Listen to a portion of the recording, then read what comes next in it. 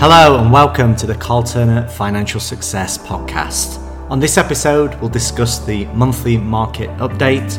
I'll discuss why the markets have been so volatile, some of the key reasons and current issues, and if there's any positives to take away from the current market conditions. Then I'll give a brief outlook onto the autumn months, what investors should do moving forwards. As always, feel free to reach out if you'd like to discuss your own situation, your own investments, pensions or funds. So it's the last day in August, with most major markets entering a bear market territory in June, bouncing back in July. Then August has been very flat with a lot of volatility throughout the month.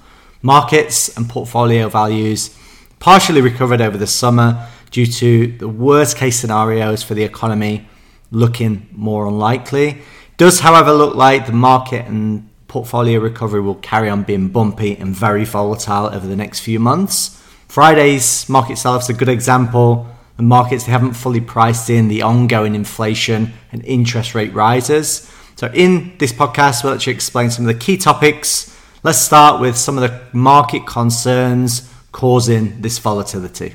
So the main concerns and issues which are affecting markets globally are the ongoing inflation, interest rate, and oil and gas price uncertainty. The current inflation levels in the US, Europe, and the UK are considerably higher than the 2% targets, and with the ongoing geopolitical issues, it's hard to predict oil price, and that stability is not really there. Inflation looks like it's here to stay for some time. Although oil prices have dropped recently over the last month or so, the gas price soared over the last month due to the ongoing war in Ukraine and the risk of a complete shutdown from the Russian gas supplies to Europe. Other market fears based around the US economy slowing down. So the US and European economies continue to slow as tighter financial conditions and inflationary pressures impact activity. One of the big issues is company earnings in the US. So at a headline level, it looks okay, but once you take out the energy stocks, you can see that the earnings picture has not been so great. Another issue is the possibility of future interest rate increases and the Fed's uncertainty with the policy change. So interest rates, they've been hiked aggressively over the past year, both in the UK and the US. And last Friday, 26th of August, there was a realization to markets that interest rate rises aren't over yet, with all major Western markets, US, Europe and UK stocks finishing considerably lower. And they're all related to comments from the Fed chairman, Jerome Powell, who he indicated there's going to be further aggressive interest rate rises to restore price stability. So understanding their thoughts, this basically means recent falls in inflation, it's not enough for the Fed, and the US Fed want inflation to drop even more before they'll actually stop increasing interest rates. So we still don't know what's going to happen with inflation, interest rates, and markets have been potentially viewing the peak of interest rates too optimistically, with the drop on Friday that clearly shows that that wasn't really priced in. So there's some of the issues and reasons for the ongoing volatility in the markets in August. So with this uncertainty, is there actually any good news? Well, on the positive side, although the US, they might be actually in a technical recession, the ongoing slowdown, it's been quite mild so far. Employment's still strong, and if markets are to be believed, interest rates will peak early next year.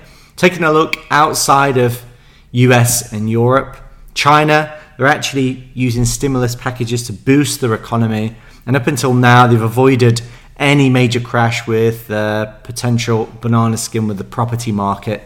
There's a lot of red tape being restricted and lifted for a lot of their larger companies and multinationals to boost their economy. Also, some other potentially good news is it does look like inflation is starting to drop, and the core values, if you look in the US, excluding food and energy, they've actually dropped to 4.6%. So it looks like it is reducing and heading the right way, but obviously not at a fast enough rate for the Fed. Another positive is consumer spending, still quite strong, with a big boost to tourism and leisure over the summer months. Consumer spending has actually increased by 1.5% adjusted for inflation over the past quarter.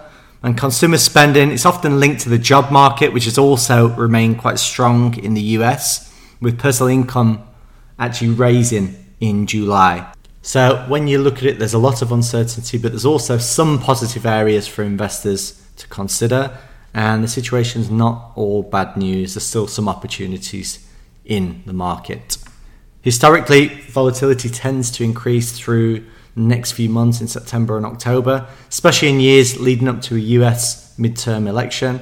The equities tend to perform well in the following months, suggesting clients should remain patient and have discipline with the next few months ahead. While markets have actually shored up over the summer months with gains throughout the summer, there's still a lot of uncertainty and increased volatility that will carry on over the next few months. So what can investors do? For clients that are in cash, I've been helping them add money into the markets very slowly in the portfolios and have not been rushing moving into the markets in one go. Investors can invest through this uncertainty by adding on a regular basis, taking advantage of dollar cost averaging, and they can also do this from a lump sum using sequencing to add money into the markets over time to accumulate more fund units or shares at lower prices, as long as they're looking to hold over the medium to long term. Also, it's key to keep your portfolio diversified across different asset classes and countries as a way to reduce market risk and volatility in any specific area. As always, the best advice is to make sure that your assets are in the right risk category for your own current circumstances and your investment timescale. And if it isn't broken, don't fix it.